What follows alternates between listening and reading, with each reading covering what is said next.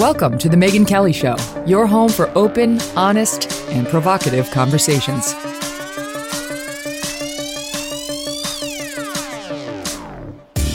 Hey everyone, I'm Megyn Kelly. Welcome to The Megyn Kelly Show. Trump, Biden, Pence, you and I, all of us apparently have classified documents everywhere. Do, right? Raise your hand. No. It's really become absurd now. The story is continuing to grow more ridiculous by the day. So we'll get into the very latest twists on all of that. And this is unbelievable. Hollywood filmmakers reigniting their never-ending character assassination against Supreme Court Justice Brett Kavanaugh. Despite apparently revealing nothing new, the film's producer is now claiming tips about Kavanaugh are pouring in, and they're reopening their, quote, documentary to add more accusers, potentially. Okay, sure. Later, former Secretary of State Mike Pompeo will be here. He's going to disclose all the confidential classified documents he's been hiding. JK. But joining me first, Victor Davis Hanson. Victor is a senior fellow at the Hoover Institution. He hosts his own podcast, The Victor Davis Hanson Show, and he is author of the great book, The Dying Citizen: How Progressive Elites, Tribalism, and Globalization Are Destroying the Idea of America. VDH, great to have you back on the show. There's a lot to go over today. So let's start with Pence has got the classified documents too. And now what we're hearing in the press is, well, you see, it's different because what Trump did was advertent. It was intentional. And what Biden did and what Pence did was inadvertent. You see, they were just clumsy. They were just careless. But Trump, he meant to steal. It was theft. This is what we're hearing from the left, people like Mehdi Hasan over on MSNBC. And therefore, we really can't make any comparisons between these cases. What do you think? Well, they were different, but I think the difference doesn't favor Biden at all, because Joe Biden ran for president and he was elected president and he served as president. The entire time he knew that he had unlawful documents in his possession. And that, if you go back to the Senate, it's 15 years in 5 or 6 different places. So if you calculate the factors of time and space, there was far more opportunity to access them for people who shouldn't have than Mar-a-Lago for 19 months. I think anybody who looked at the garage or their homes, nobody in their right mind would think it'd be easier to get into Mar-a-Lago than to those places. And then you have the whole FBI performance art. I mean, they went into Trump's with a black SUV. Some people were armed. They did that photo op where they scattered things on the ground to make it look like it was sloppy. Vis-a-vis Joe Biden, they came lightly and very lately to the Biden investigation. It was a big myth also, Megyn, that Joe Biden reported this. He didn't report it. He didn't report it when he was a senator, when a private citizen, when he was a candidate, when he was elected, when he was president. He only reported it because either he thought somebody was going to leak it, or when Merrick Garland appointed a special counsel, people felt, hey, Joe, do you have exposure? Because we'll look hypocritical. So they didn't report it for years, and they only did it when it was in their interest, and they only did it after the midterms were over, so it wouldn't hurt their chances in the midterms.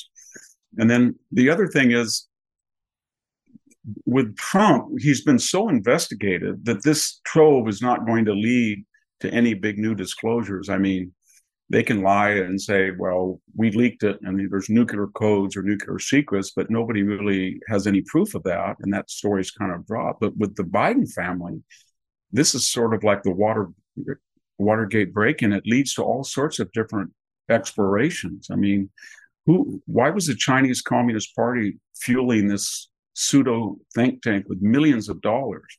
And did Hunter, it seems like Hunter had access to the garage and the dwelling where these documents were there. And I think Miranda Devine has suggested that some of the emails that Hunter sent didn't look like Hunter's, that they had government ease in them, the language and the intelligence. And are the FBI taking fingerprint tests on all these documents? Because, there's one red line that we don't talk about. And that red line is, if Hunter Biden had access to these unlawful documents, and that would be provable, I think that Biden presidency is finished, because that would show you that Joe Biden deliberately broke the law to bring out classified documents so that his family consortium consortia could get classified information about potential business rivals or business associates. And I think that's what they're paranoid about. That's next level stuff, and actually It not is. that far out of the question, because we know, I mean, the House is going to investigate Hunter Biden, and they're looking into this influence peddling scheme that may involve Joe Biden as the big guy getting 10% of whatever Hunter managed to get, dealing with the Chinese, dealing with Ukraine, and so on. So that's happening. But it does raise serious questions, because we know Hunter was in the house where those documents were kept. And nobody who's got any sense at all trusts Hunter Biden not to do something nefarious, not to do something illegal. Nobody, if you've been paying any attention at all. And that's why you've got the House Oversight Committee chairman giving an interview to Maria Bartiromo over at Fox, James Comer, Republican of Kentucky, saying the following. This has gone from just simply being irresponsible to downright scary, saying we really need to know who had access to those documents in the Biden home, because this is an ongoing investigation for influence peddling. And so now it's starting, as I've been saying all along, you can't get Biden out of running for a second term or out as the nominee because he had a couple of documents that are classified. You know, that will, I believe, stop the Trump prosecution, but I didn't see it as a big political problem for him. But if you enlarge the circle to who had access, was it intentional, were they used in an improper manner, totally new ballgame. Yeah, I mean, you look at the emails that were found and publicized on the laptop, and they're semi-literate. And then Miranda Devine quotes or produces this 13,000 word email that is very elegant and detailed and is informed about all of the geostrategic implications of sanctions and what would happen in Ukraine vis-a-vis Britain and Russia, and it's not even written by him. You can tell it's not. So maybe he was reading The Economist or something. Who knows? But you can't make an allegation without absolute proof. But all the FBI has to do is take 5 sentences and run them through an electronic search of all the classified documents. And if that word and that phraseology turns up, I think they're done with, because that shows you a deliberate intent and to use government documents for personal profit. So I think they're very scared. They're not scared about the documents per se. They're scared that what's on the documents and why they were taken, and Hunter's role in all of this, and why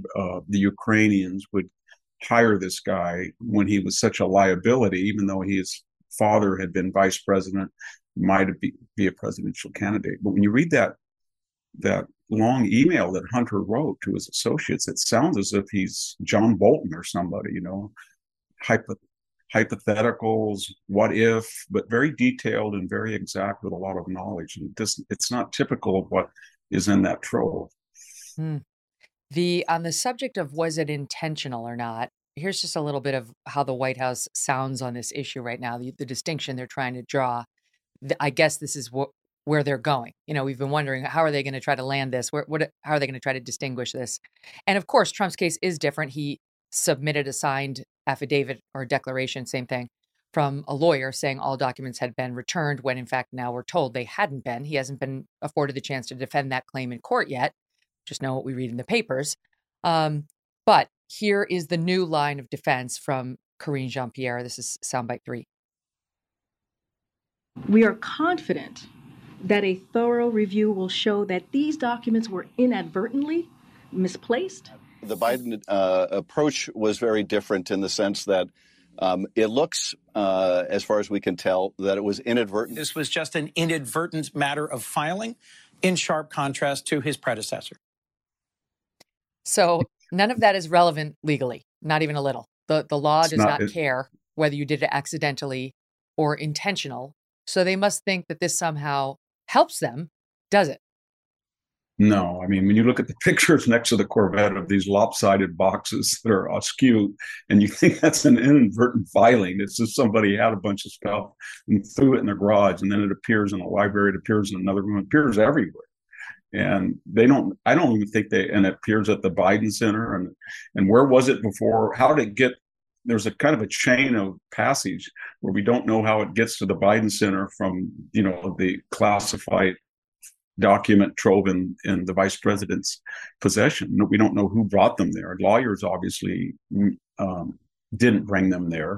So it wasn't just inadvertent, it was deliberate. And they wanted to take them out. And they floated, if you remember, at the very early when the news first broke, they floated this trial balloon that said Joe Biden was really rushed and it was chaotic when he left the vice presidency, or he was at the time engaged writing his memoirs and they've tried everything and then they sort of quiet down. But I think the more that the details come out, the more concerned they really are. And they're paranoid that Joe Biden took these things out and he examined them and he either informed Hunter about some information on them or Hunter had access, either knowing access from the vice president or Joe Biden when he was a private citizen, or he just took them and read them because and it was not inadvertent.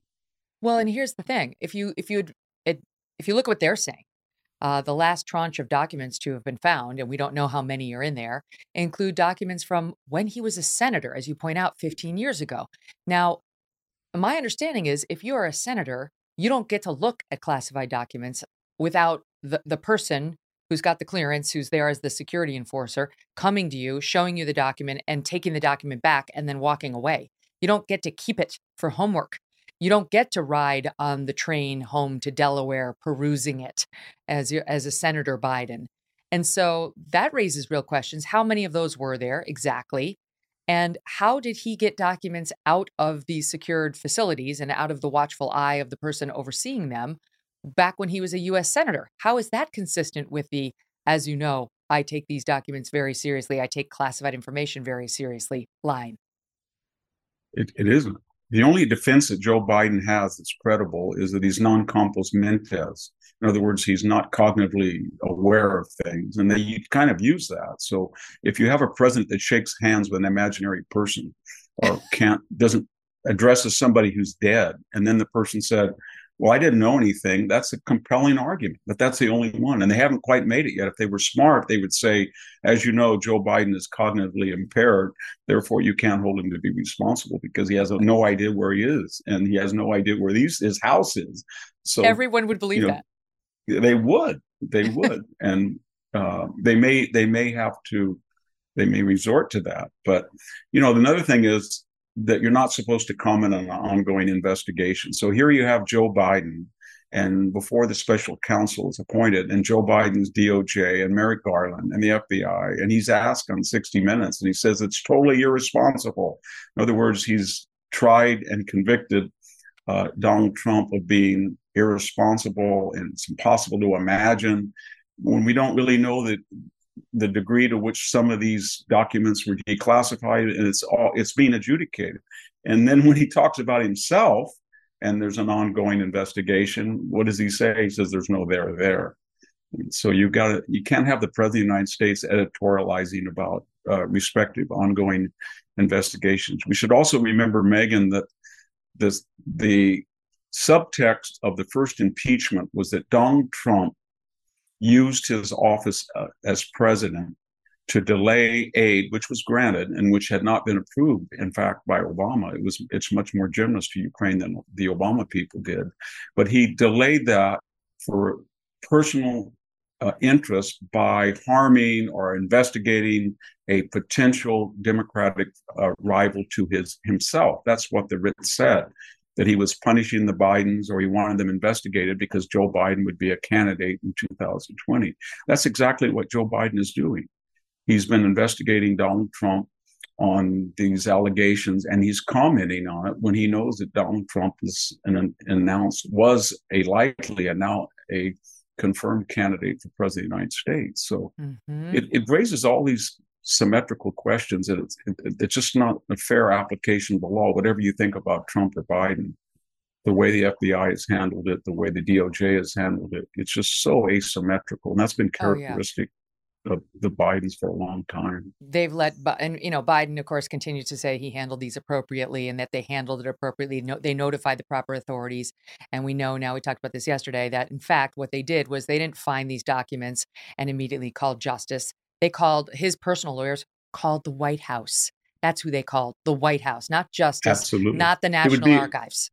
That's a really good point. It would be as if I called the local Fresno County sheriff and said, 10 years ago, I stole some stuff and it's in my living room under the couch and you can come and get it now. And they would say, Victor Hanson called the sheriff to report, that he did something wrong. But I didn't do it 10 years ago, did I? And I didn't inform them. So he's had plenty of opportunities. And now when it's politically expedient and necessary, his team decided it was fine. After probably over a decade and a half, it was time to come clean and then say that they brought forth this information voluntarily. They didn't. If they did, they would have told us before the midterms, if not years earlier. I do think it's interesting. I don't think there's any way Merrick Garland can prosecute Donald Trump after this. I've been saying that for a while. Yeah. But we did get our first statement from Merrick Garland yesterday or Monday on this. And this is what he said. This is, of course, after the FBI conducted the most recent search of Joe Biden's home and did, in fact, find more documents. Merrick Garland says, "We do not have different rules for Democrats or Republicans, different rules for the powerful or the powerless, different rules for the rich or for the poor. We apply the facts and the law in each case in a neutral, nonpartisan manner. That is what we always do." Okay, now that's a boilerplate statement for somebody like him. He wants to convince us of that, even though many of us would question it in his case. But Merrick Garland, being what I think is a hard partisan, do you think there'll be a way where he will try to do what we're seeing some of these Democrats do and say inadvertent, different situation because of the signed affidavit in the Trump case? They've loved to get after Trump in any way they can. Do you think he will do this just because of his hard partisanship? I do, because he's done a lot of very stupid things. He's sicked the FBI on parents in Virginia. He's had these performance art arrests of people like, John Eastman taking his cell phone in big public, kind of a ceremonious type of encounter. He's done the same thing with Peter Navarro, Steve Bannon. He's been Look at James O'Keefe. Look what they're doing to James O'Keefe right now. Yeah, absolutely. Took him out as an underwear at 2 a.m. for the crime of having Ashley Biden's diary either in his possession or at one time he had looked at it. And so, he's capable. I think he's been traumatized because of his experience years earlier when he was a nominee. And Mitch McConnell just squashed that using the Biden rule that he would not come up for confirmation of linked up section. And ever since then, he's been on the warpath. He's a rank partisan. I think everybody knows that. That he acts like he's sober and judicious and elegant. Doesn't matter.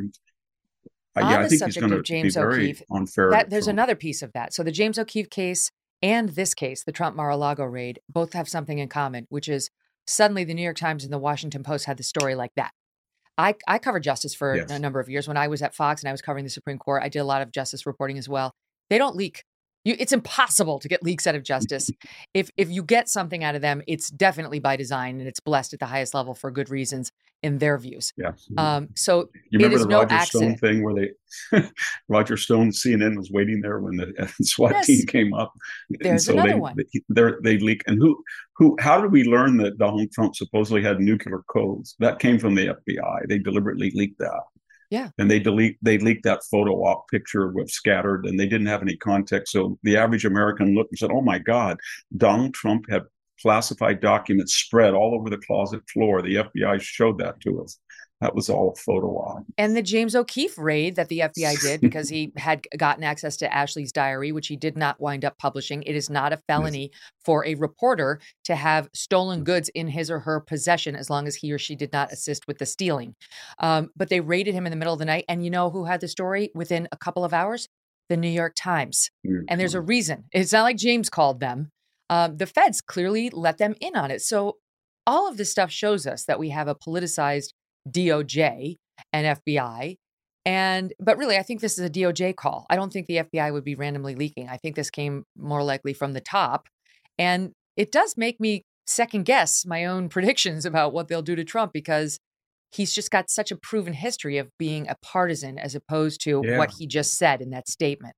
I wouldn't let the FBI off. I mean, if you look at the last 4 directors, Mueller claimed under oath that he didn't know what the dossier was or Fusion GPS, which were the 2 pillars of his investigation that had prompted it. And then we had the next one, Comey, who under oath claimed 245 times he didn't know anything. And then we had the third one, Andrew McCabe, who confessed that he lied 4 times to a federal investigator. And why Bill Barr did not indict him, I don't know. And then we had Christopher Wray that said he couldn't really talk much because he had an appointment, which was a private jet trip to his home in the Adirondacks. And when you look at what will the FBI not do, Megan? They wiped the data of the Mueller investigation, those cell phones that were subpoenaed. We didn't have any of them. They staggered the firing of Peter Strzok and Lisa Page, so it looked like there was no connection between the two. They altered a FISA document with Kleinsmith. And it's very weird what's happened in the United States. We on the traditional side were big supporters of law enforcement and the FBI, and the left was very critical. Now the left has adopted the FBI because they feel that they can avoid the logjam of the legislative branch and they can just enact social change very quickly. And you could really see that when Andrew McCabe was quoted in the Page Strzok exchange that said, Andy won't let this happen. There's no way, we're not going to let this happen with Donald Trump. That was very scary because it was almost a coup. And then we get into Rod Rosenstein and Andrew McCabe discussing whether to wear a wire to entrap the president of the United States. So the FBI has been, and then that's not even getting into Michael Flynn and their sort of boast how they easily ambushed him in that crazy Logan Act. Or the fact that the FBI had the Hunter Biden laptop since, April of 19 and did absolutely nothing to investigate it and then ran around telling all the social media companies we were expecting some disinformation from Russia to hit soon. They hired him. They paid him $3 million as the contractor to suppress the truth. Absolutely. That's a good point. And so I have no confidence in the FBI, and they have to get rid of that entire Washington cadre. If I had any say in it, I would break up the FBI and I would move it division and farm it out to different cabinets, the Homeland Security or Treasury, but do not concentrate that level of power in Washington, D.C. It's just a prescription for abuse. We had a former FBI guy on last week, and I was asking him, what would you do to find the Supreme Court leaker? What we've gotten on the leaker is, old Gail, who's got a background as a lawyer, who's now pretending she's an FBI agent, wasn't able to get to the bottom of it, or so they would have us believe. And then they bring in Michael Chertoff to fig leaf it. I also see nothing little Gail could do. I guess we just have to, throw up our hands and say, sad face, single tear. No, we'll never know. And I asked him, could the FBI actually get to the bottom of this? And he said, as a former FBI guy, he said, yes, but I wouldn't use the Washington field office, especially on something like Supreme Court leaker. No, I would. I don't know what's happened with the left. They used to idolize the Warren Court, and they felt that they could fast track social change without legislative impediment. And it's very strange what happens. If you remember what they're doing with the leaker, and then Chuck Schumer right at the doors of the Supreme Court, Justice Kavanaugh, Justice Gorsuch, you won't know what hit you. You've sowed the wind, and you're going to reap the whirlwind. That was almost a direct personal threat. And then we had this new leftist pattern of swarming their homes. With assassin turned up at one of them, and then Gorsuch Kavanaugh couldn't even eat. They went into a restaurant. So the left has had these very strange tactics of, they invaded the Kavanaugh hearing. They were boisterous. They had to get kicked out. They confronted senators in the elevator. They followed Sinema on a plane into a bathroom. And it's also weird because the whole January 6th prosecution and hysteria was based on the idea that people improperly went into the Capitol to influence a political decision, which they did, and they should be prosecuted. But the fact that you had a U.S. senator threatening personally the Supreme Court judges, it's against the law. It's a federal law that you cannot go to a Supreme Court justice's house and demonstrate to influence a case, and they were just exempt. Mm-hmm. It was just amazing, and they're going to keep doing that. Well, that's a great segue into the Kavanaugh discussion, because once again, he's being targeted. I mean, this guy, you'd think he took his licks in that confirmation hearing, which was unlike anything we'd ever seen before. As bad as the Clarence Thomas hearing was, it didn't hold a candle to what they did to Kavanaugh. And now they're coming out. I love that they continue to call these things documentaries. They're nothing of the kind. They're just opinion pieces. They're assassinations. It's yet another attempted assassination of Brett Kavanaugh. in a different way. So the title of this documentary is Justice. And no one's seen it other than the people who were shown it on a surprise basis at the Sundance Film Festival, where apparently they just surprised the audience of some 300 people with it. You can't find it online, but they're looking for funding, and I'm sure it will hit because this is, of all the things you just said and the way that left feels about Kavanaugh. It was produced by Amy, is it Herdy, Herdy? It was directed by the Born Identity director, Doug Liman. And these people have connections as well to, like, Lyman. He did Swingers. He did Mr. and Mrs. Smith. I mean, he's got an impressive resume. This Herdy calls herself an investigative journalist, which would normally mean you have some fealty to the facts, no matter where they take you. Not so in her case, from what I read. She served as the producer for the documentary Allen versus Farrow.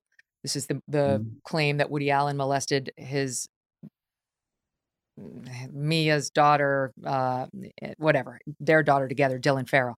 And even The Guardian, far left publication, said that that whole film was pure PR. Why else would it omit so much? So this is her history. So, and I could go on about her. She did this whole thing, like bashing the college sexual assault process as being unfair to the women. The problem is exactly the opposite. And did a film that was criticized even by Slate, even by lefties. So that's this woman's history. So should they come out now with this documentary where they're going to recirculate things we've already heard, Victor? Apparently it's not based so much on Christine Blasey Ford. It's based on this other woman, Deborah Ramirez, who already came forward. We already heard her testimonial during the Kavanaugh confirmation hearings. She was the one who claimed that Kavanaugh, back when they were at Yale, allegedly exposed himself to her in a drunken circle of, like, Yaleys playing some game. But she remembered the same woman who couldn't remember it. She actually didn't remember that until she sat for days with her lawyer. And then suddenly it came back to her. The whole film is based on her. And they're saying that they've got a tip line over. They're getting tons of tips now on Kavanaugh from people who don't feel like he's been adequately investigated. They'll never let up on this guy.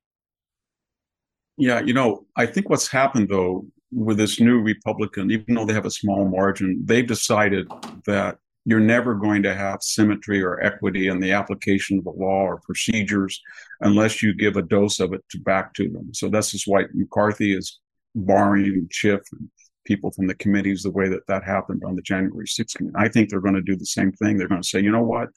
If you're going to keep doing all of this stuff, we're going to open up the Delaware papers of Joe Biden. We've got hundreds and thousands of papers that have been ensconced, and because we're going to get a subpoena and we're going to see them, we're going to look at the Tara Reid. And so I think they're going to do each tit for tat until the left understands that there's consequences, whether that's on committees or the way that they ran the House or Adam Schiff's behavior.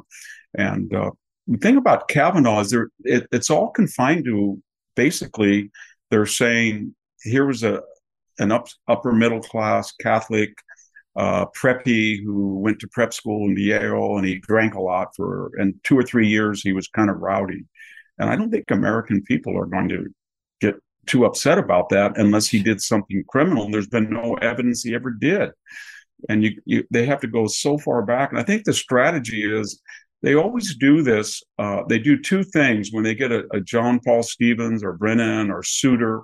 They either try to flatter a Republican appointee and have the whole Georgetown circuit dinners to coerce them or flatter them or win them over, to flip them. And they've been very successful. Eisenhower and Nixon and Jerry Ford and Bush appointees they've gone very hard left. Or when they can't do that, then they reverse it and use not the carrot but the stick, and they go after Clarence Thomas or Kavanaugh. They went after Gorsuch too. But then the rules of them, the implicit rules that we're supposed to tolerate, Megan, are you don't do that to left-wing judges. You can't do that. If you're doing that, it would be sexist, racist, whatever. But I think a lot of people are understanding is they're never going to learn if you continue to play by the Marcus of Queensberry rule.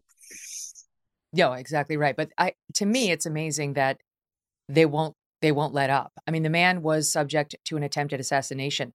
I mean, the guy self-reported, but he was on his way to go kill Justice Kavanaugh. He was the subject, and the conservatives were, of this unprecedented leak, which further endangered them. They were not enforcing the laws against protest around the justices' houses. They were not running to fortify security around them during that period of the leak versus when the opinion actually came out reversing Roe versus Wade. They seem to want to get these guys hurt. I mean, if you wanted to get them hurt, would you behave any differently? No, you wouldn't. I think if they don't want them get hurt, they want to so intimidate them that I guess what they're thinking is that Gorsuch will go home to his wife and say, my gosh, I have to worry about the safety of our family. Any moment we're in danger. The assassin turned up. You know what? On this next case, I'm going to pull back a little bit. I'm going to do a David Souter. I can't afford it any longer. I can't take this. That's their strategy. I don't think it's going to work. They tried it with Clarence Thomas. It backfired. He turned out to be the most adamantly conservative justice on the court. And so they're Jacobins. They're capable of anything because they believe that they're so morally superior to all the rest of us that any methods are necessary and approved because the ends are so noble. And once you get into that frame of mind, they'll do anything. Look at this. Look at this. Just this past Sunday. Okay, we thought this was over. Yep. Just this past Sunday, there are still these people out there. It's not huge, but here they are out in front of Justice Kavanaugh's house. Listen. Short. A rapist should not rule the court. Cut his time short. A rapist should not rule the court. Cut his time short. A rapist should not rule the court. Cut his time short. A rapist should not rule the court. Cut his time short. A rapist should not rule the court. That's enough of that. Yeah, I mean, they won't. And what does cut his time short mean, by the way? Okay, because that's threatening too. Yeah, I mean, it's a felony to go in front of a justice's home and be threatening to influence his ruling on a case. And that's what that was. They say they're just generically demonstrating. No, it's always about a particular case, such as abortion. Wait till the affirmative action case comes down. And I think that's one of the things they're thinking about. We're going to really intimidate these people and say, you know what, abortion was nothing if you overturn affirmative action. And it's very scary because it's very third world. This is what happens outside the United States. And it's on that point, it's propaganda. What they're doing, and here's just a little more on the movie, per the Washington Post.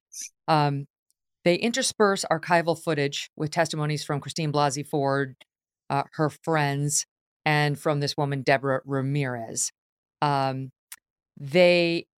The big reveal is a tip to the FBI from some guy who claims to have gone to Yale with Kavanaugh. And this guy, his name is Max Stier, claims this is the big moment, claims that, and in this, again, tip to the FBI, that he did not witness about this alleged party incident with Ramirez 35 years ago, that he heard about it too. So he's offering some support for Ramirez, having seen Kavanaugh expose himself. And then secondly, he says that he had witnessed firsthand a separate incident of Kavanaugh exposing himself. What is less clear is that this man, Max Stier, number one, is a former Clinton lawyer, so he's a Democratic operative. Number two, he declined the filmmaker's request to comment on the contents used in that film, and he was not directly interviewed for the film and really wasn't participating in the film. So you tell me, Victor, whether any stock should be put into the call to the FBI from this Democratic operative clearly trying to stop Brett Kavanaugh, because he remembers the incident Deborah Ramirez couldn't remember until she sat for days with her lawyer. And based on that and his reluctance to actually say it on camera where he could be held to account, this is the big reveal. And yet this is what the publications are going to go with. Like new evidence, FBI tipster. I know. We've already been through this with Michael Avenatti. Remember this, the future presidential candidate? He went through all of this. He brought them in. It was total fraud. Then we had Mark Judge. They tried to destroy his career and his life. He wrote a book about it. So it's all been discussed. It's all been out there. It's been character assassination. It didn't stick. He's the Supreme Court justice. And they are paranoid now because you have a strong conservative majority in the way that they had a strong liberal majority for years, but they're asymmetrical. And they think, you know what, if the court is not left wing, then it's illegitimate and we can't change it. So we're going to go after individual conservative judges and so intimidate them and browbeat them and threaten them that they will, in very, nuanced ways, will sort of pull back and rule in a way that we've had a good record before of flipping Republican judges. And they do. I Or mean, if you're it's Kavanaugh, very, yeah. It could be, I'm leaving. I can make millions of dollars in private practice. I don't need a public servant's salary and constant threats at my house calling to cut my time Absolutely. short in front of my young children, my kids. And so, I'm sure this happened to Amy Coney Barrett, who's got young kids at home. The address is Especially online. during a Democratic president and a Democratic Senate, because that they could, they'll get another appointment. It wouldn't matter if there's a Republican president and Senate, but now they have an opportunity. They write that all. You'll find an article every 2 or 3 weeks about how unfair it is that there hasn't been a Biden appointee and they've only got 2 years left. And maybe this particular judge, Kagan, should step down and get a more radical person, a younger person. So they think about this nonstop because the court is, in their way of thinking, has been anti-democratic in the good sense. It bypasses the legislature, it makes laws, and it always makes laws in the progressive mode. And they really like that, and they think that they've lost that lever, and they want it back at any cost. And so that prompts all these other subsidiary discussions. We need to pack the court to 15. If you just said pack the court, that was kind of a disgraceful moment in FDR's administration, and every historian knew that. And all of a sudden, they recalibrated that as something that was good because it intimidated the Roosevelt era judges. That after that failed, it kind of won. They keep writing and bragging about now, well, we didn't pack the court, but if you look at subsequent FDR era Supreme Court rulings, they approved most of the New Deal after that, and that's what they think is a good formula. Yeah. Well, I mean, they're getting an assist, of course, from their media brethren, as they so often do. The propaganda is already out on this. I mentioned the Washington Post. This is their report about this Deborah Ramirez, again, who couldn't even remember the incident until all the days with her lawyer. This is the Washington Post's take on it. Though the interview doesn't contain much that hasn't already been reported, it's powerful to hear someone who doesn't enjoy being in the spotlight tell her own story, with all the anguished starts and stops that come with trying to recall a nearly 40-year-old traumatic event. So traumatic, she couldn't remember it at all for 40 plus years. And even then, after witnessing Christine Blasey Ford come forward, it took her quite a bit.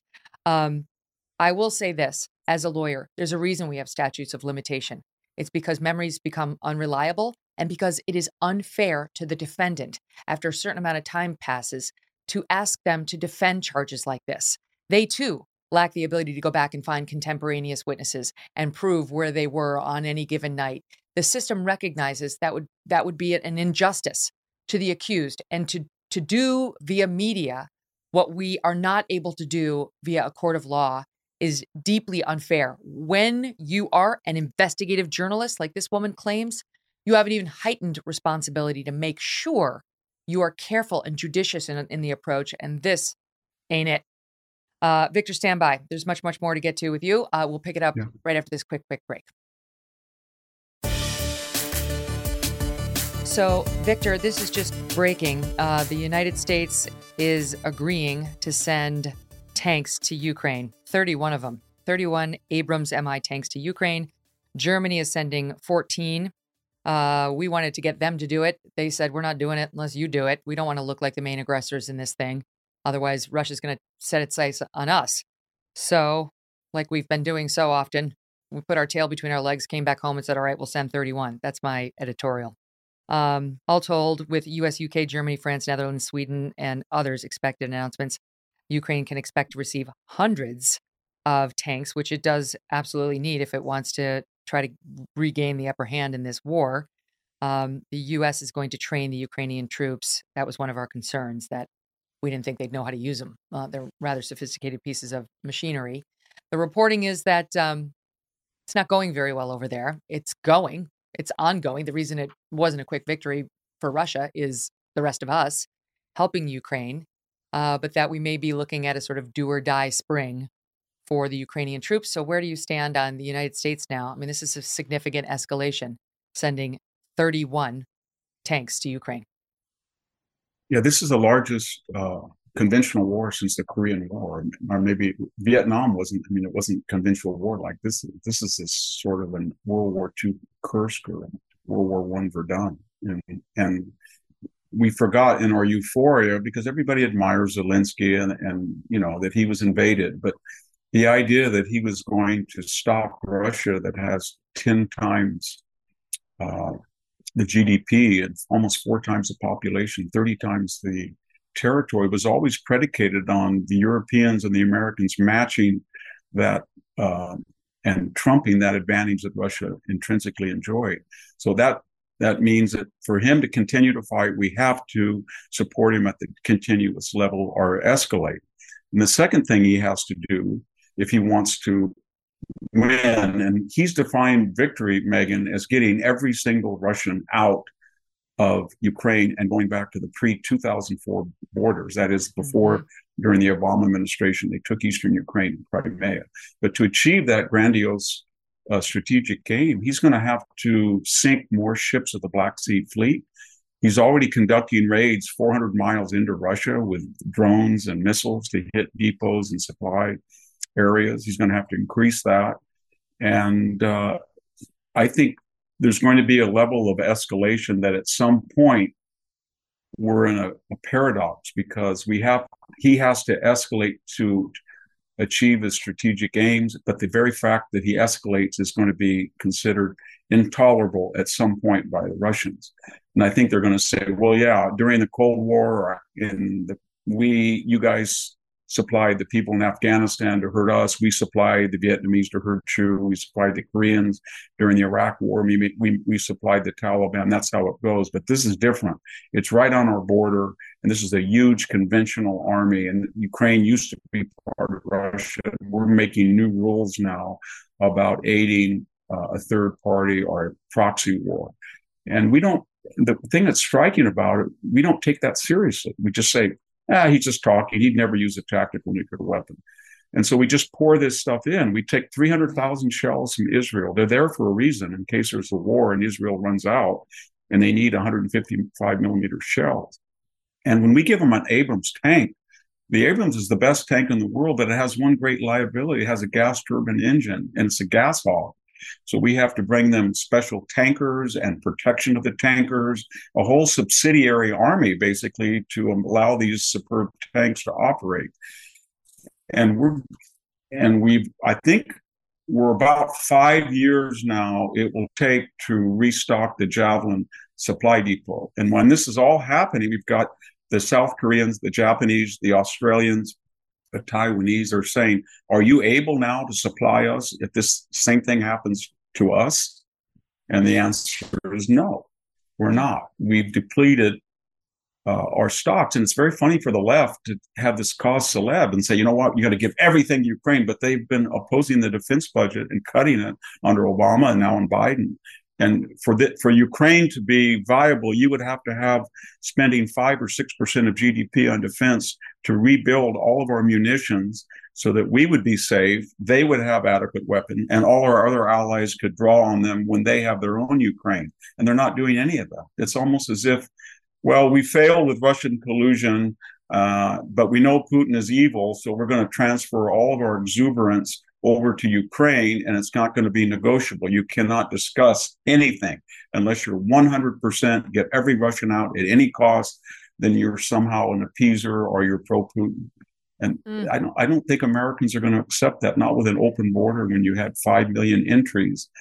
And we're over there to defend the sovereign borders of Ukraine, and we're being attacked with 100,000 fentanyl deaths in the United States, most of it the drug coming from Mexico. So they don't think this out. And I think American people are thinking it out. They're starting to have questions. It doesn't mean that they don't support Ukraine, but they're questioning at what level of support is necessary for Zelensky's strategy to work, and how dangerous is that to the United States, and what are we doing elsewhere that's not in our interest, whether it's our own border or shorting our allies of specific weapons that we'll need to give them in the same situation. We're much closer to Japan and South Korea and Australia and Taiwan and Israel than we are to Ukraine. But yet we've taken this one country and we've told the other allies, we're not going to have enough to supply you. In fact, we're going to take 300,000 shells out of Israel, which were there for your safety in case you got an extremist in a war with Iran or the Arab world. So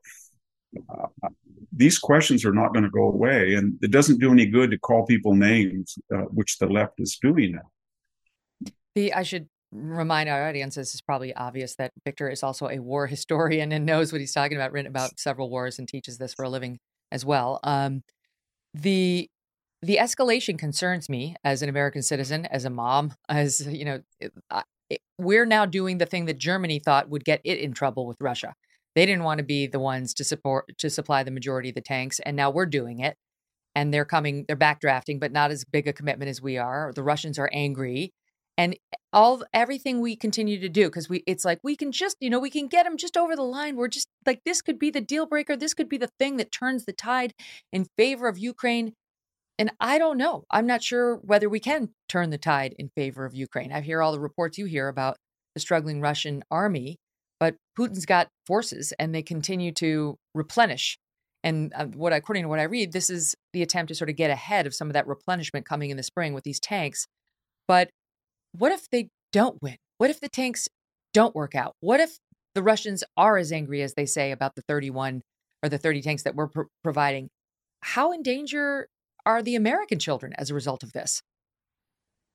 Well, that's a good point, because what's the next step? Because Russia has 144 million people and Ukraine has 40. So you can kill 300,000. They've still got more variable manpower than does Ukraine. And they're going to use it because it's an existential war, they feel now at this point.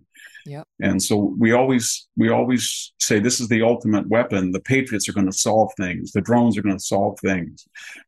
The tank, the Abrams, they're not. It's just another escalation. And at some point, we had a member of the parliament in Russia say that he wanted to destroy Berlin today with a nuclear weapon. And we've had Turkey now threatening Greece and saying, Greece, you're going to wake up some morning and there's going to be a missile coming into Athens over the dispute of the Dodecanese Islands off the coast of Turkey that have been Greek, since antiquity. So the point is that this war is lowering the bar of international threats, and I call it nuclear porn. People are talking about nuclear weapons in a promiscuous fashion that they haven't since the Cuban Missile Crisis. And all of our bipartisan establishment just poo-poos that and says, it doesn't matter. It does matter. You got to take this deadly seriously. It is getting dangerous, and you can feel it. Stand by. Victor stays with us for another block as we take a quick break and then resume on immigration and a horrendous crime that just happened in California.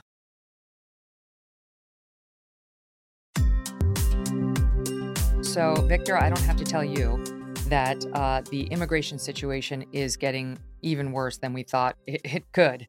The numbers are absolutely devastating, and Fox News has been doing a good job reporting on some of them. Just a couple to bring it home. Border Patrol in Del Rio continuing to arrest sex offenders, according to Bill Malugin of Fox. 10 sex offenders arrested so far in just January, 38 since October 1st. Majority are pedophiles convicted of sex crimes against children. Terror watch list names also crossing the border at record rates. In fiscal year 2023, 38 so far. Okay, that began on October 1st. 38 so far. In fiscal year 22, it was a total of 98. Just to go back to 17, there were 2. 18, there were 6. 19, there were 0. So last year we're at 98. And this year so far, just since October, we're at 38. So we're letting terrorists cross the border and we're letting child molesters come in. And then we're putting them through a criminal justice system that has really no desire to prosecute anyone. How's that going? Yeah, I don't know. I don't understand it. I mean, there used to be the argument over there was a secure border, but the left wanted to have more people cross it. But there is no border now. It doesn't exist with 5 million entries. It's almost postmodern. They've just destroyed the border. It does not exist as we know it. And, it filters into people's lives. I live 300 miles north of the border. in California, but I can say, and I have to be very careful because I live in a rural area, but I don't want to endanger my family. But I can say that within a 2 mile radius, in the last 3 years, there's been 3 SWAT raids on homes where there were gang members that had a shootout. I could hear them shooting. There were chop shops. I had a group of people who created a prostitution ring inside an orchard, and they were so bold they put it on the internet, but they got the wrong address, so it was at my address. So for a year, we had people showing up, not speaking English, looking for women at my home, even though we were at least, a quarter mile away from where this illegal operation was running. And it's on and on. We've had a chop shop. A month ago, I had a person come out in the driveway with a Glock tucked in his pants, and he was looking for his 3-wheeler, he said, which was, I was told later by the law enforcement, that he had stolen it and had broken down somewhere in a field nearby. I've had a person with an AR-15 speak a language that I didn't know what the language was. It was some Oaxacan indigenous dialect, but it wasn't Spanish. And so these are things that people in rural California deal with all the time. You don't dare, Megan, go up into the Sierra Nevada in certain areas and hike, because it's not that you will run into a marijuana farm run by hippies. You will run into a marijuana farm run by the cartel. That's a different experience. It's changed everybody's life, and we don't know why. What's the left is doing this, but is the purpose to import voters? Is it to help Mexico get the $60 billion, in remittances that we offer generous entitlements, health, education, housing, food subsidies, so that frees up cash to send back to Mexico, its largest source of foreign exchange, $60 billion. I don't know what the idea is, but it's really destroying the United States. And people in our community that are mostly Mexican American are the most adamant against it. You faded out for 1 second. You said they're more likely to run into, what would you say, a marijuana field being operated by the cartels? Yes. Yeah. And that would be a good scenario rather than a meth lab or fentanyl distribution point. But they're all over the Sierra Nevada. And it's not just the old guys 10 years ago that were back to nature hippies growing pot up among the redwoods or the cedars or the pines. It's serious. And they don't fool around. The town of Goshen is about 15 miles from where I speak. And 2 weeks ago, they went into a house and executed 6 people, including a woman and her children, shot them in the head. This is the crime I wanted to bring up to you. But before I do, I'll just set the table this way. Hearing you talk about what you've experienced as somebody who is close to the border, it puts the lie and the absurdity to the things we were hearing from those Martha's Vineyard residents, like in the 36 hours they had some unlawful immigrants there. They enriched our lives. That was actually a quote. They enriched our lives.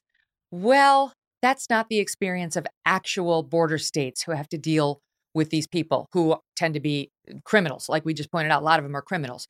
The pedophiles, the terror watch list people, the criminals, the people associated with the cartels. And that brings us to Goshen. Okay, so Goshen, California, town of 5,000. Straddles State Route 99, which is heavily trafficked commercial corridor, I'm told, connecting Interstate 5, which goes from the Mexican border. I live 1 mile from the 99. So okay. So this is by you. This is just January 16th, 3:38 in the morning. 6 people shot dead execution style. A 72-year-old woman who was asleep in her bed, a teenage mother and her baby, who were each shot point blank in their heads, and a 19-year-old man who often stayed up late playing video games. The baby was 10 months old. This is how the article describes the mother and the baby being killed. The woman's name is Alyssa Paraz, 16, who tried to flee only to be cornered by a gunman who stood over her as she clutched her baby, Nicholas, and fired rounds into their heads. 4 generations of a single family murdered. Now, the acknowledgement is there that some of the members of this murdered family had been involved in gangs, according to the police, who also say these murders are the calling card of the Mexican drug cartels, that their tentacles have extended in recent years from the border regions and up and up and up into the farthest reaches of the country, This is cartel action in a U.S. state, and it's unusual. Correct me if I'm wrong, because normally even the cartels don't kill the women and the babies. I think that's kind of not operative, that idea anymore. Cartels, I think, are capable of anything. And the biggest thing that I find frightening is that no one wants to talk about it because, and I'll give you an example. I have to be very careful that there's a person that I know who works in my town, Mexican American, and she told me that a gang member was attacking her son because he didn't speak Spanish. She got angry and reported that person as illegal. That person went back to Mexico and called her on a cell phone and said, "We know where you are. We know your house, and we're coming." And she's terrified. And so there's a new atmosphere in rural California that either law enforcement can't handle it or won't handle it or scared themselves of it, but there's no protection. What I'm getting at is if you do something, if you're a drug dealer and you work with the cartels, or you're doing what I'm doing right now, talking, and you mention the cartels in any detail, then that's a very dangerous thing to do because there's not going to be anybody on the American side of law enforcement that can protect you. Even if they want to, they can't. And this is all a result of sending 5 million people into the United States since Joe Biden took office and not deporting anybody. And the thing about Trump was that he tried and tried and tried, and he was undermined by people within his own administration, the courts, the left. But finally, right on the eve of COVID, he was successful. I mean, he pretty much had a secure border. And once you have a secure border, then you can go back and adjudicate this person, that person, should we deport them? You have a finite number you can deal with, but we don't now. And you have no idea. So what I'm getting at is I walked my dogs before we came on the air, Megan, and there's a whole dryer. Somebody just came into the orchard and dropped a dryer, and that sits next to a refrigerator. And if I don't get that out very quickly, then the word will get out in the illegal community that they can dump trash at this particular spot. A month ago, I walked out and there was somebody who didn't speak English with an AR-15 from my rudimentary Spanish. He said he was out shooting squirrels for bounties. I don't know if that's true or not, but my family's been here since 1870.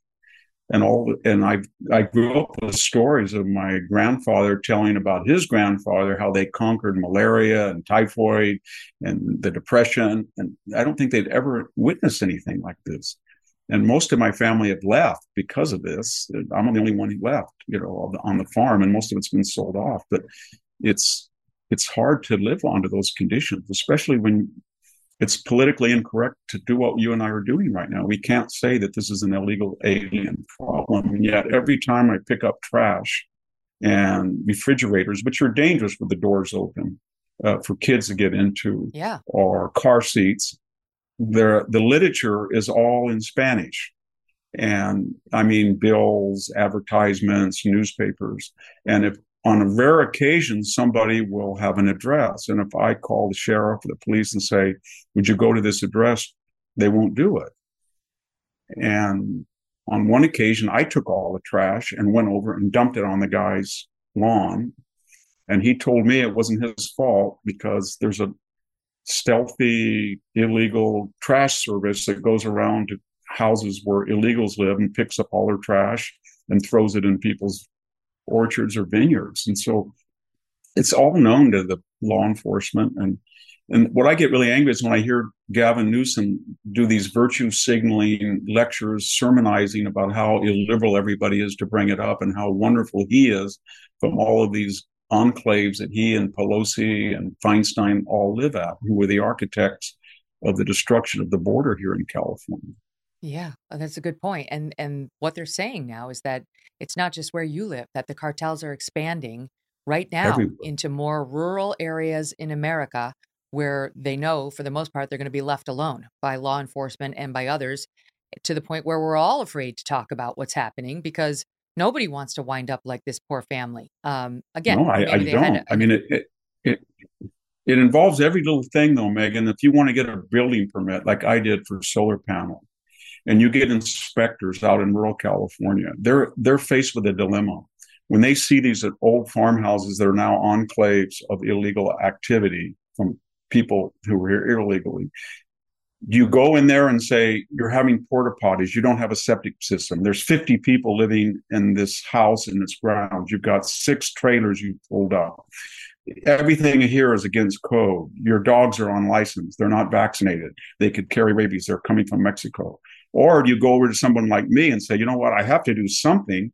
So, Victor, that's to get your solar permit, I need to get that shed. I need to have 1/4 inch more support on that joist so that we can, so they hyper regulate. This is the most regulated and underregulated state at the same time, because it's total chaos, and the regulatory people in this very hyper-regulate say, oh my God, it'd be dangerous. And so when you say to them, as I have, well, why don't you just go down the road? Because everything is out of code. They'll say, are you crazy?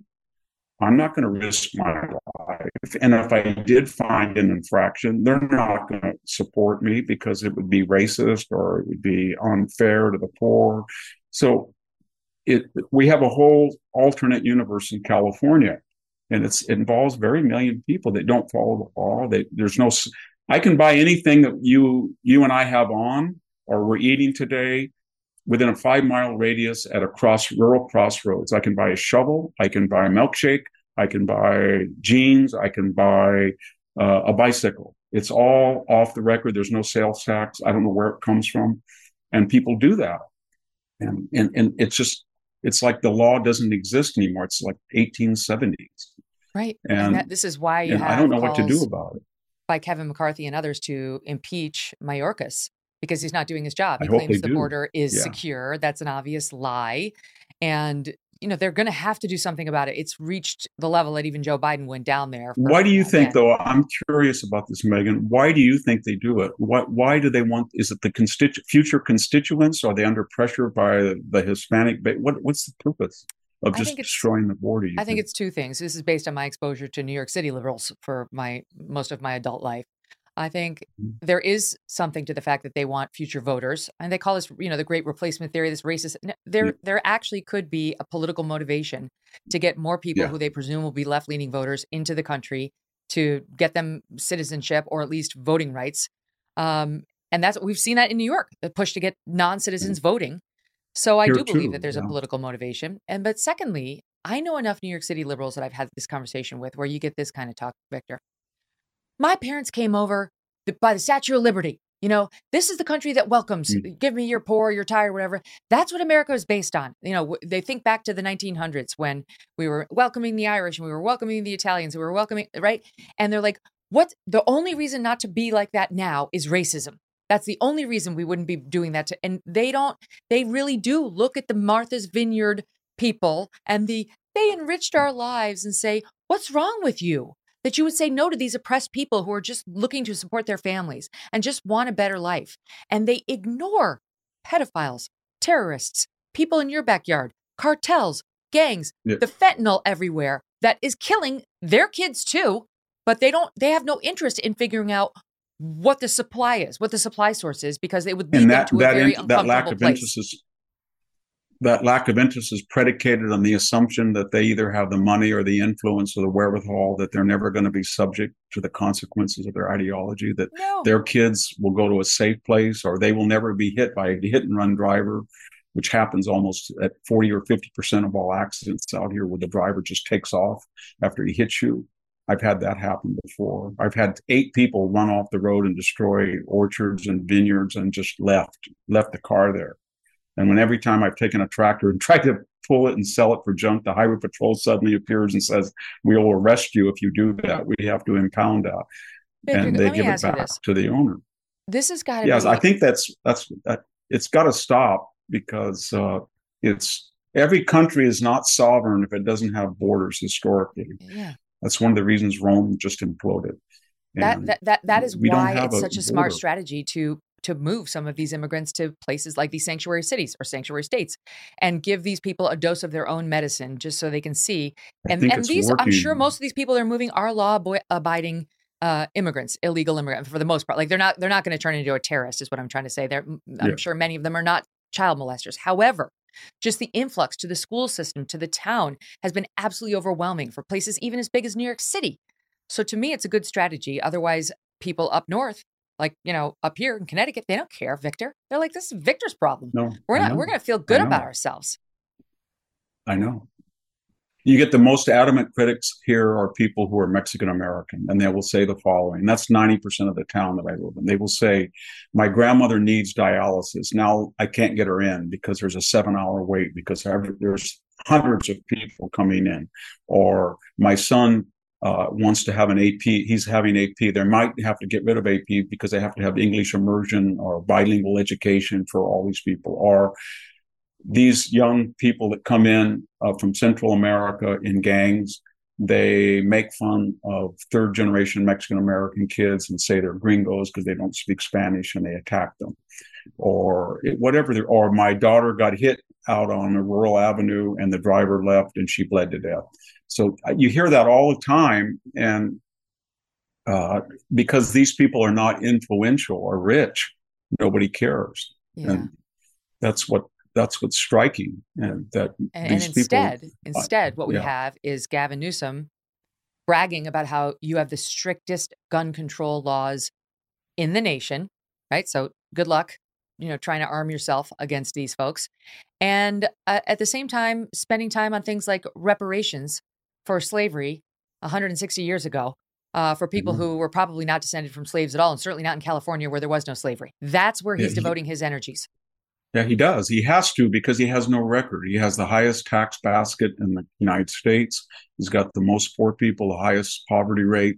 It's a complete disaster, the infrastructure, the schools, and he wants to run for president. And everybody knows he's the antithesis of DeSantis's record in Florida. And so what he does is he just gloms on to the latest news story. We're in a very wet year. He let out 12 million acre feet. So because he didn't want to store it, because he doesn't want to give it to agriculture for which it was intended, went out to the ocean. And what did he say? Well, this is a sign of climate change. He was all ready to demagogue the shooting as if it was Trump, as other people did. And then he found out that it was Asians shooting Asians. And then he sort of backed off, but then he used that. When during COVID, he said, this is a chance for progressive capitalism. When we had illegal immigration during COVID, he said, we're going to give 500 million. He's 25 billion in the hole, and 1% of the population here pay 50% of the income tax, and 300,000 of them are leaving every year. So he knows that this is going to be a permanent deficit. And so he can't talk about his record.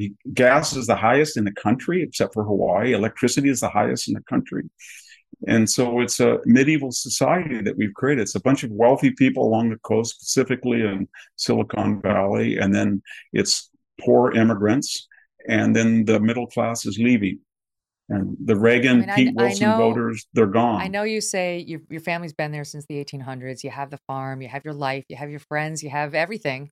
Do you ever think, even you, Victor, at this point about leaving? All the time. And it's getting very hard because once a week, I drive into another world at Stanford in Palo Alto where I work, 180 miles away, and I have an apartment there.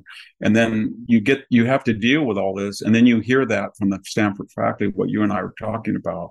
You're a racist. You wrote Mexifornia. How dare you? Linda is the best housekeeper I ever had. Juan cuts my lawn in a perfect fashion. Her Linda cooks for my grandmother. How dare you say this? And then when you look at these people, they're all living in Winnebagos along El Camino Real because they can't afford to. And they're just a service class to these wealthy people. So it's ironic. The people who created all these problems are this bi-coastal, largely white, upper class professional elite. And they did it on the premise that they were very privileged and they thought they were morally superior to everybody. But of course, it would never happen to them. And that's what DeSantis and the other governors really understood, Abbott, that if you gave them a tiny dose, they would go ballistic. because they're basically exclusionary and they have apartheid existences. They don't want to live around people unlike themselves. They're Yep. very, I don't know if it's a projection or what, but I've had people come from the coastal areas, very wealthy, to come out to our farm and visit. And they look around or they drive here and they get very uneasy. And they say things like, why would you live here? These are very left-wing people. And I say, well, it's diversity. Why not? But I think it's the most crucial issue right now in the United States. And that's why I think you and I brought it up during the Ukraine, because we're fighting a foreign war to ensure sovereign borders when we can't ensure our own people their sovereignty. We can, but we won't. We refuse. There's not even an attempt. There's not even a fig leaf at an attempt. Victor Davis Hanson, this is a great exchange. I'm really glad you were here today. A lot of important subjects, and you're just the man to tackle them. Thank you for being here. Thank you for having me, Megan. Wow, that was educational, wasn't it? He's so interesting. He's just so articulate, and he knows so much. He's a gift. Love talking to VDH. Up next, another big guest, former Secretary of State Mike Pompeo is here. Boy, is he making some headlines. We'll talk about some of them. My next guest served 4 years in the Trump administration, first as CIA director, then as America's top diplomat. On the job, he met with some of America's fiercest critics and enemies, topics he discusses in great detail in his new book, Never Give an Inch, Fighting for the America I Love. Former Secretary of State Mike Pompeo, welcome to the show. How you doing, sir? Very good, Megan. Thanks for having me on today. It's great to be back with you. My pleasure. Never give an inch. You could have called it never give and then expletive, because you go there. You go to the places, the dark places. So first of all, let me ask you what you think the general response to your book has been. It seems to me the mainstream press hates it. Yeah, that's fair. The mainstream press hates it. My friends and family who've read it said it sounds like me, so that's good. They said, Mike, that's your voice. I can hear you saying that. And the other reaction's been, I've gotten lots of comments that say, thank you. Thanks for defending the things that matter most to America. I was listening to a little bit with Victor Davis Hanson. We secured our southern border. We knew how to protect the United States from the folks who wanted to destroy our way of life. We were determined to achieve it. And on the things that really mattered, we never did give an inch. We fought hard for it, Megan. There's one of the stories making headlines is about possible talk during a Trump administration or with President Trump about replacing Mike Pence on the ticket with Nikki Haley. Can you tell us that story? Oh, sure. Chief Kelly, then the chief of staff for the president, General Kelly, called me one day, and he said that one of my ambassadors, Ambassador Haley, had been in with the president. She told him she was going in for a private matter, but that he had later learned that she had gone in with Jared Kushner, Ivanka Trump, and they were talking about replacing the vice president on the ballot in the 2020 election. He told me that. He apologized to me. He wanted to make sure that when an ambassador was in there talking about foreign policy, that the Secretary of State was aware of it. And so he said, Mike, I didn't get it done. That's how that story came to my attention. I wrote it, Megan, actually for a different reason. I wrote about that story because in the Trump administration, we had lots of turnover. We had lots of people who not only got fired, but a lot of people who gave up and quit. They were trying to protect their reputation. They had done their part. They'd checked the block. And I had no time for those people. There was too much to do. You want to talk about 25th Amendment and the like. I never for a moment thought about leaving when I had the incredible privilege to serve. We only got a handful of days to do it. And it took every single minute we had to try and get it right. What I'm going to play Nikki Haley's response in a second, but you've also managed to upset John Bolton. I think that one was by design. What you're upset? What, that he disclosed classified information according to you in his book? Yeah, think about the people who weren't working on the team, Megan. They were supposed to be part of the team. He leaves the administration and writes a book talking about intimate details about what happened in the White House while we're still in office. So imagine my next trip abroad. When the foreign leader says, could be a friend or an adversary, I suppose, for that matter, hey, you've got a national security advisor that just wrote a book about what you and President Trump are doing. You think they're going to tell me something secret, dark, troubling, quiet, something they don't want shared? No, it is indecent to leave an administration and write a book about it while the president is still directing the nation. Did you get along with him when you were both in office and serving Trump, the administration? Largely did. He and I come from the same worldview in terms of keeping America safe. I'd known John before he came in. I was happy to have him on the team fighting for America, and then somehow he couldn't get it right. He worked for President Trump, and he never really understood that, and it angered him when he left. He threw a hissy fit and wrote a book. He's responded, and Nikki Haley's responded to these claims we've just discussed, and here is a soundbite showing both of those a bit.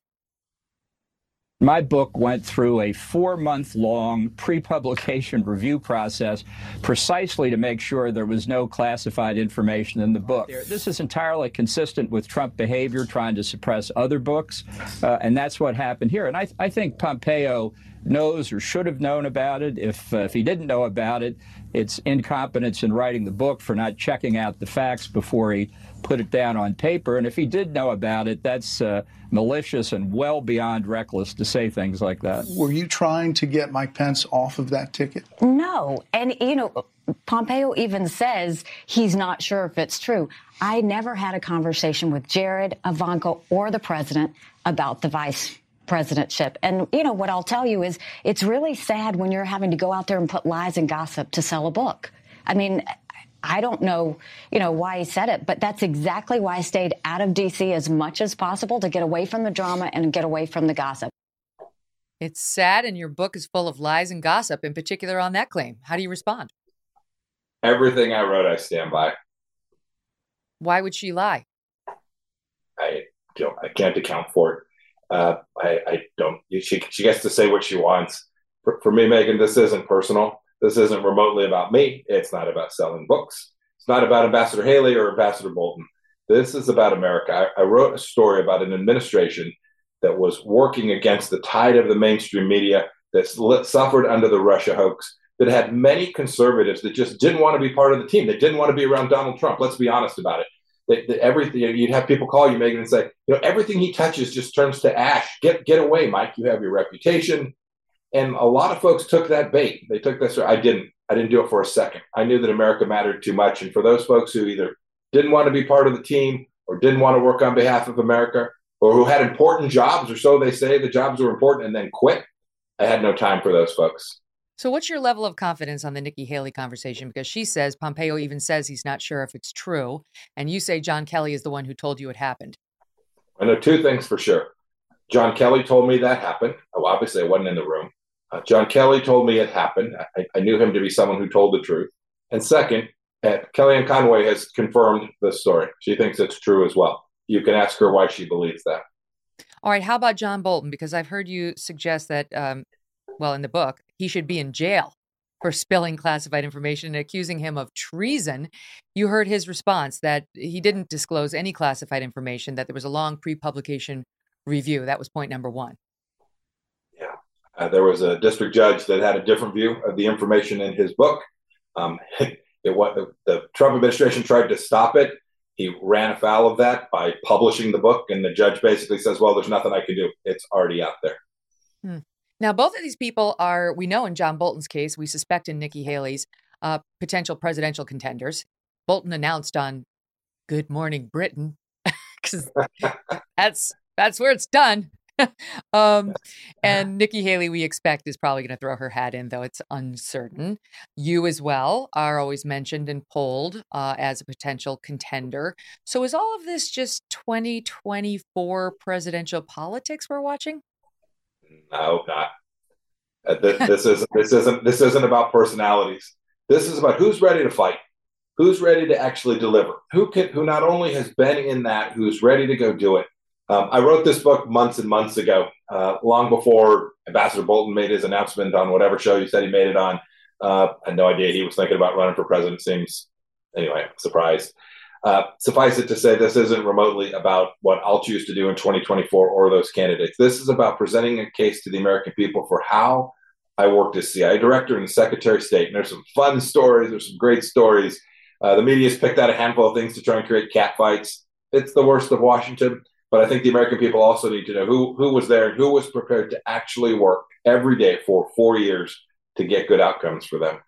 Mm-hmm. Now, one person we know is running for president in 2024. Forgive me a little walk down the lane of presidential politics while we're there, is Donald Trump, your old boss. You think you could beat him? Only the American people will get to sort that out. Okay, so you're not saying no. And have you made a decision on whether you're likely to throw your hat in that ring? Haven't made the decision, and will only run if I believe two things. One, that there's a chance that I can beat everybody who decides to get in the race. That is, I can ultimately be successful. And second, I believe that if the American people gave me that mandate, that I could actually deliver the outcomes for them. It's not enough to win elections. That's important. You got to win for it to matter. But in the end, what really matters is at the end of 8 years, did you get it done? Did you actually achieve the things you promised the American people you would? If you think you can do those two things, you have a duty to get in. You mentioned your time as CIA chief, and that's sort of in the news these days because of all this classified information, right? Like, I'm sure you had a security clearance and saw a lot of things that the rest of us are not allowed to see. So, first of all, have you gone back and checked all your boxes to make sure you don't have any hanging out in your garage? I don't have a Corvette, so I think it's unlikely I parked any there. I'm more seriously, I've done a pretty good review of everything I have. I think we've got everything in the right place. Two other thoughts about that, Megan. I handled tens of thousands of classified documents. I had a SCIF in my home, both as CI director and Secretary of State. Just explain what that is, please. A secure facility, a contained facility where the documents, when they come in the house, that's where they go. Inside of that room, there is a safe. When you leave that room, you put the documents back in the safe, spin the safe, leave the room, spin the door on the office as well. That's the secure combat. That's the process. I was pretty diligent about it. Is it possible I got it wrong at some point in time? I suppose. Two other thoughts. If someone says, boy, Mike, when you were on the House Intelligence Committee, you did X and you did Y. If I did, the first thing I'll do is make sure we get it back in the box as quickly as we can. And second, I'll own it. I won't blame staff. I won't blame somebody else. And unlike President Biden, I would regret having done that, having failed to protect that information. I handled lots of it, and we kept it secret for a reason, and we have every obligation to try and get it right. How does a senator get a classified document in his home? That one's very puzzling to me, Megan. I served on the House Intelligence Committee, and House members don't have SCIFs in their home. When you read classified material as a member of the House Intelligence Committee, it is in the basement of the Capitol in that secure environment. You walk into a room, the documents are there on the table, you read them. When you leave the room, the documents are there on the table, you leave them. It confounds me how someone in the legislative branch would have gotten documents to the Penn Biden Center or to their home somewhere. I don't know. Mm-hmm. At this point, what's your take on, I mean, you're a lawyer, on whether Trump gets prosecuted in light of all we've seen with Trump, with Biden, and now Pence? Oh, I don't want to predict what they'll do. They've behaved politically in raiding their home. I was on the Benghazi committee, Megan. You'll remember those days. Yeah. I think it's where I first met you. We found classified information on Hillary Clinton's server in New York, in Chappaqua. They didn't raid their home. We got the information back. So I hope when they make decisions about whether they're going to file claims or administrative or prosecute, I hope that they will do it not based on politics, but based on the law. That would be the right thing to do. But realistically, what will Merrick Garland do? I don't know what I don't know what the Attorney General will do. He's behaved politically in too many cases. I hope that doesn't happen here. Mm-hmm. I don't know. I feel like the political considerations weigh against doing this. They do. I realize there may be a partisan goal of getting Trump, but realistically, how is the American public going to respond if, everybody and their brother has classified documents coming out their ears who used to serve in the administration, but Trump's the only one who gets it? They're not going to get the nuance of, but there was a signed declaration saying we've given it. That's my take on it. Yeah, I think that's probably right. I think the fact that now this is broadened and deepened probably makes it less likely that he's prosecuted. But Megan, I'll say one other thing. I was a young soldier, granted 4 decades ago. I handled classified information then, too, as a lieutenant in the United States Army. I watched other folks in my unit prosecuted for mishandling of information. We should make sure not only that we don't divide left, right, Democrat, Republican, but that we don't let senior officials off the hook when we prosecute more junior people for their mishandling of classified information. Fair, equitable, even. That should be the rule. Let me shift gears back to Victor Davis Hanson, since you say you heard part of that, and that the last part was about immigration. and how bad it is. And you have an interesting anecdote in the book about Trump and immigration. Let me read from it in part. You write, between the border and trade issues, we talked about Mexico almost daily. Early on at one presidential daily briefing, the president was trying to get a sense of Mexico's capabilities relative to those of the U.S. Mike, he mused, how would we do it if we went to war with Mexico? Sir, I quipped, they'd come in second. This is a great line. But talk a little bit about Trump's thoughts on Mexico and his understanding of the southern border. Yeah, he knew, as do I, that without sovereignty, nations are weak, and without sovereignty, you risk your republic. And when you have an open border, dangerous things happen. Not only the people, which we're so focused on rightly, but drugs, crime. We've now seen a couple hundred folks on the terror watch list come across the border these last 2 years. And so he understood the importance of that. He campaigned on, you remember, right? Build the wall. He tweeted it dozens of times. And so the whole administration was focused on it. As CI director, I was down there. As Secretary of State, I was probably in Mexico more than any other Secretary of State. And in the end, it took us a couple years. We finally got it right, Megan. We created what became Remain in Mexico. I went down to Mexico with White House counsel Pat Cipollone and made clear to the Mexican government they were going to let us return people who'd claimed asylum in the United States back to Mexico. And it did the trick. The caravan stopped. The huge flows of people stopped. We secured our border. It is possible to do. I hear Vice President Harris say, we got to go to root causes. That's just nutty. You don't need to go to root causes. We know how to secure our southern border, and we have to do it. Why do you think? Victor was asking me why I think they're not enforcing the southern border at all in this administration. Victor saying we don't have one anymore. What do you think is the reason that they refuse to do anything about it? I think there's just different motivations. I think in the progressive left, they view America as evil and not the greatest nation in the history of civilization the way that I do. And so if we reject someone here, we're contributing to that racist history of our country. I think in some of their minds, there's that we have to be decent, we have to be nice, and that means opening our border to anyone who wants to come here. They're simply wrong about that. Second, I think there's some who think, gosh, it would be just great if we have these folks here, we need them for labor. So I think there is a commercial aspect to this as well. And I think that toxic mix, mostly on the left, drives their set of policies where they have absolutely no intention of securing our southern border. All right, let's move on to China, because there's an allegation that you were told in your book by Trump to stand down on some of your criticisms of China or Xi Jinping by Trump because he needed to have a relationship with them and getting, if I remember correctly, PPE supplies from China during the COVID pandemic. So is it true he told you to lay off your criticisms of the Chinese? Yes, he told me to shut the hell up. There was a phone call between him and Xi Jinping. I was on the call. I assumed the Chinese foreign minister was on the phone call too. And Xi Jinping just railed on me. I am full-throated in my view that the Chinese Communist Party is the singular threat to the United States of America. Just like we took down the Soviet Union, we're going to have to defeat the Chinese Communist Party as well. And we were at this critical moment when we had the Wuhan virus spreading across America, and we needed stuff out of China. Think masks, think gloves, think ventilators, think all of that kind of protective gear. And Xi Jinping basically threatened the United States and said, if Secretary Pompeo continues to talk the way he is, I won't let that equipment out. And so it was late at night, Washington time, if I remember right. And President Trump called me back afterwards and said, man, that guy effing hates you.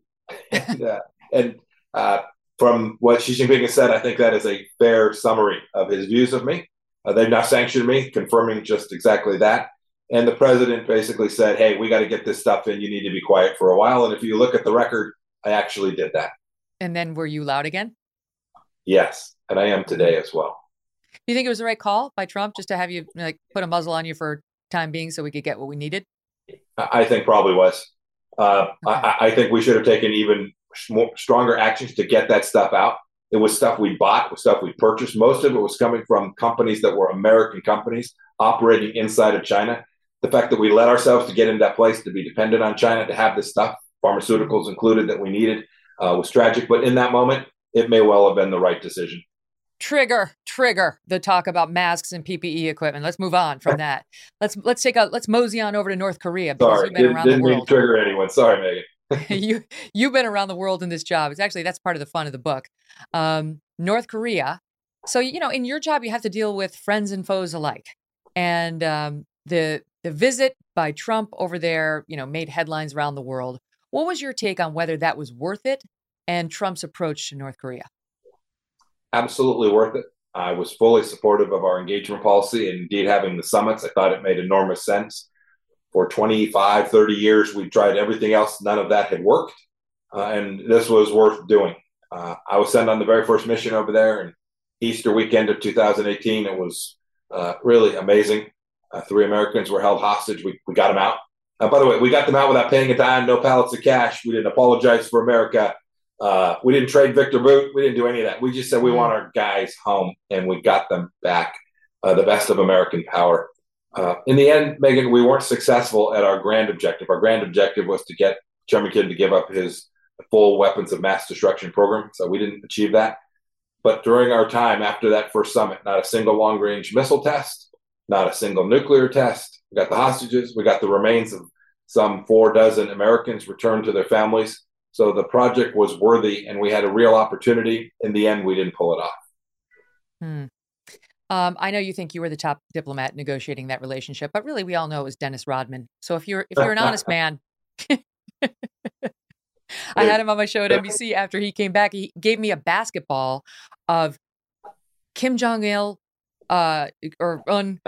Trump, and Dennis Rodman. Can you imagine what I could sell that for right now, Mike? Can you imagine the dollar value of that thing? There are 2 great Dennis Rodman stories in the book, Joe. I hope folks will go read them. He was there an awful lot. He's the Henry Kissinger of our time. All right, let's talk about Jamal Khashoggi, because you've made some comments about him, a journalist writing for the Washington Post who was murdered by the Saudi regime.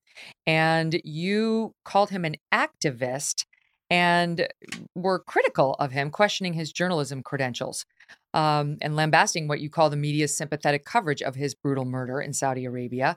The Washington Post has some thoughts for you on that. Last night, they came out and called this a revolting embrace of MBS, and say that you coddled the person who sent the Khashoggi hit squad. They find it absolutely reprehensible that you would take a shot at Khashoggi in any way, never mind criticize the media coverage of that brutal murder. What's your response? Yeah, the left media lost their mind on this thing. Let's go to first principles. My task was to defend the American people and our security and our prosperity. The Saudis sent a team to kill Jamal Khashoggi. That is bad. Sign me up. That is murder. It's always bad. I personally sanctioned 13 Saudi officials for the murder of Jamal Khashoggi. I signed the documents myself. We took it incredibly seriously. But what we weren't going to do was put the American people at risk because of this. We weren't going to walk away from the relationship with the Kingdom of Saudi Arabia.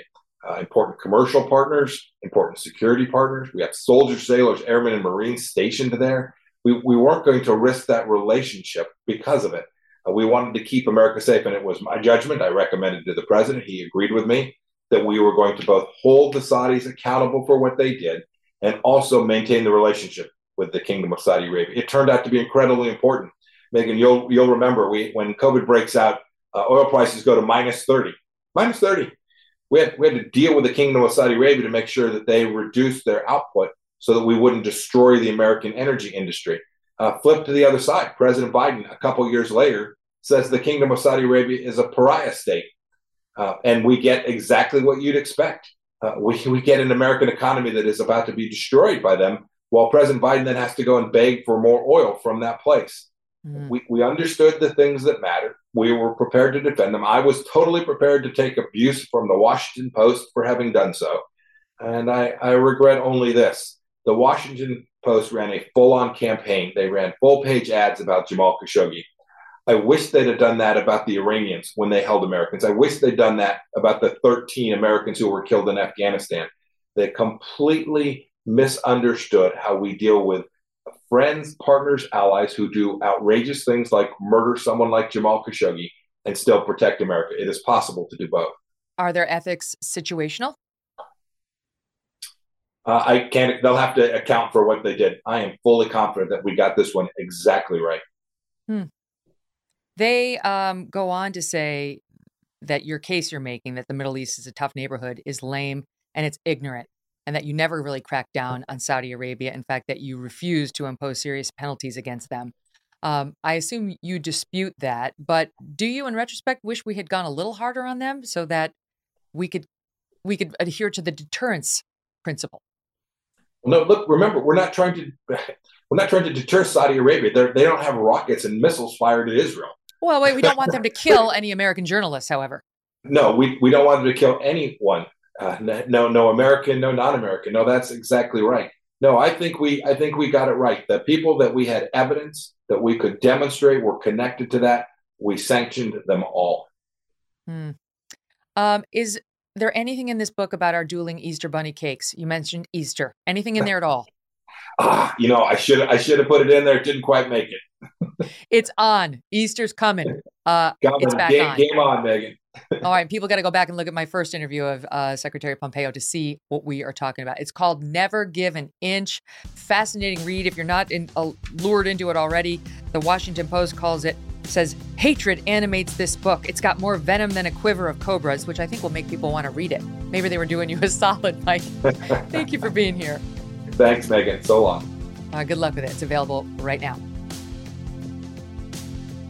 Thanks for listening to The Megyn Kelly Show. No BS, no agenda, and no fear.